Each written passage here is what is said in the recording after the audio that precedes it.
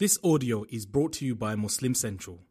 Please consider donating to help cover our running costs and future projects by visiting www.muslimcentral.com/donate.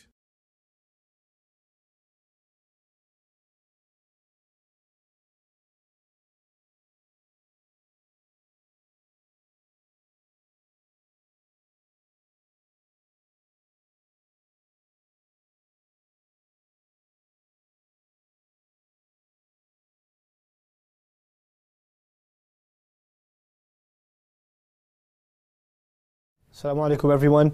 In the Gulf tour I received a number of letters. Here's another one of them. When someone gets on your last nerve and you run out of patience and the person replies, "This is because of shaitan," how do you respond? You don't respond. When somebody gets on your last nerve and you explode, first of all, you shouldn't have been in that position. You should allow, a lot of times we confuse bottling things up with patience. When you just stay quiet and don't say anything, that doesn't mean you're being patient. Patience actually means that you can remain calm, but when you're being offended or something wrong is being said, you can respectfully speak out and say that's not true or that's not acceptable. That's not losing patience. And if you did come to the point where you had to snap and somebody took advantage of that and called you shaitan or that's because of shaitan, you know what? Maybe they're right. And you know what? If at that point you don't really have any point in continuing the conversation, what are you going to get out of it? No, it's not shaitan. What are you going to do? Those are the kinds of situation where you say, "Salaman, peace, I'm out, we can't have this conversation anymore. Inshallah, we'll talk another time." Any situation you're in where you're losing your calm, you should try to avoid. And if it's getting to that point, you should actually let the other know that they're being offensive or they're hurting your feelings. It's as simple as that.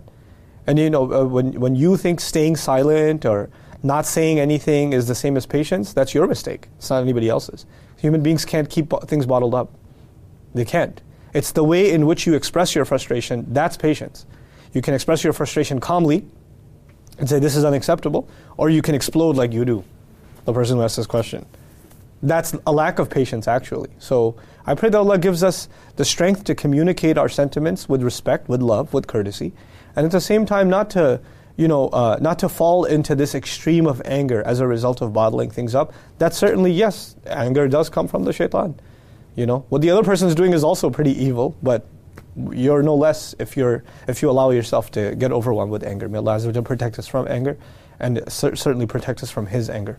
Barakallahu li wa lakum. Assalamu alaikum wa rahmatullahi wa barakatuh.